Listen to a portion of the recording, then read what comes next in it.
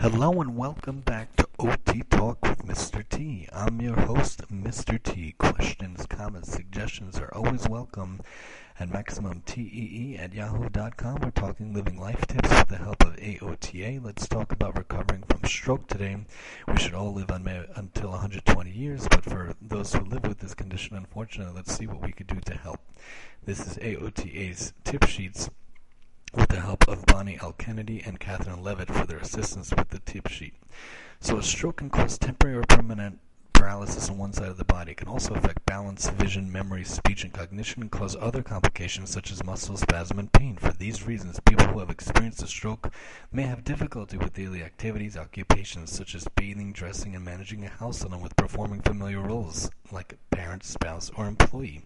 OTs can address the physical, cognitive, and emotional challenges brought on by a stroke, and they can help stroke survivors engage in the things they want and need to do.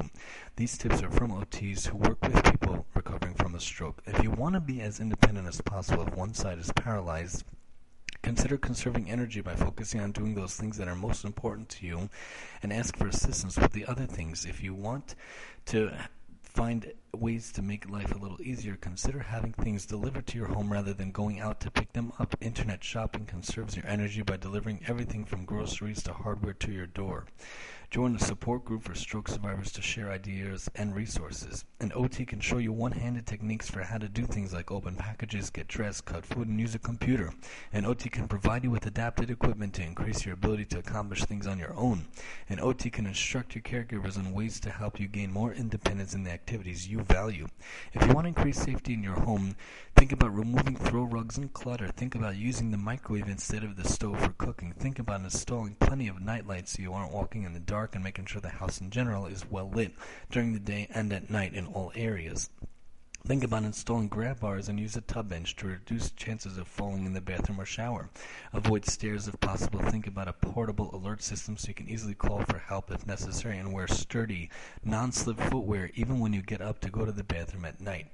An OT can conduct a full eval to identify your skills, strengths, and deficits and create a therapy program based on your needs and preferences. An OT can provide an in-home evaluation to determine your safety. The OT will observe you as you complete all your daily activities, including bathing and cooking and the like, and make recommendations for equipment and changes to your home based on your particular needs, skills, and goals.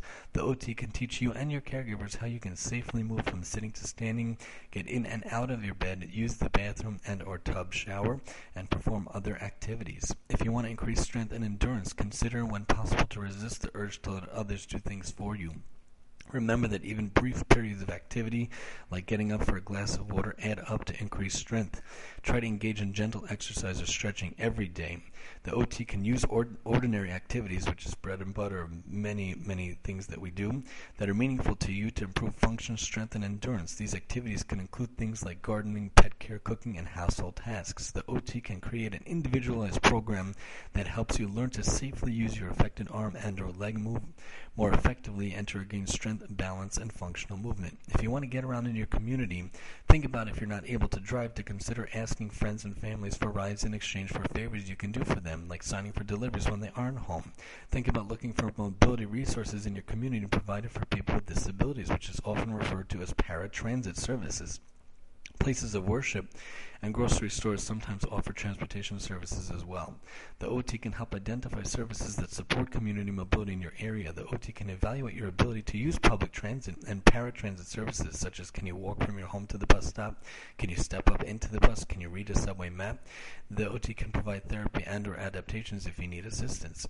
And the OT can evaluate your readiness to drive and refer you to a driving specialist if your skills suggest that this will be an option with additional training and adaptations. And the OT can recommend mobility aids like walkers or canes or wheelchairs, and the training to use them to increase your ability to navigate safely in your community. If you want to adjust for problems with memory, confusion, and concentration, think about making a daily routine to try to create one. Make a list of what you need to do every day and refer to it often.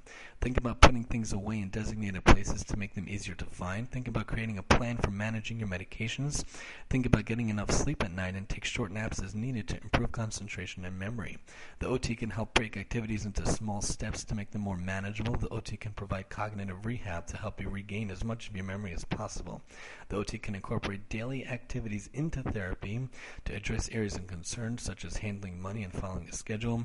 And the OT will work with you on strategies to compensate so you can participate in your favorite activities as fully as possible. If you want more information, feel free to try to find an OT in your area, to help ask a physician for a recommendation or look for one in a clinic or hospital or rehab facility so they can help you as best possible. But of course, we try to do what we can here, the limited way we can and the limited time we have. But please join us next time as we talk about Alzheimer's here on OT Talk with Mr. T, and I'm your host, Mr. T.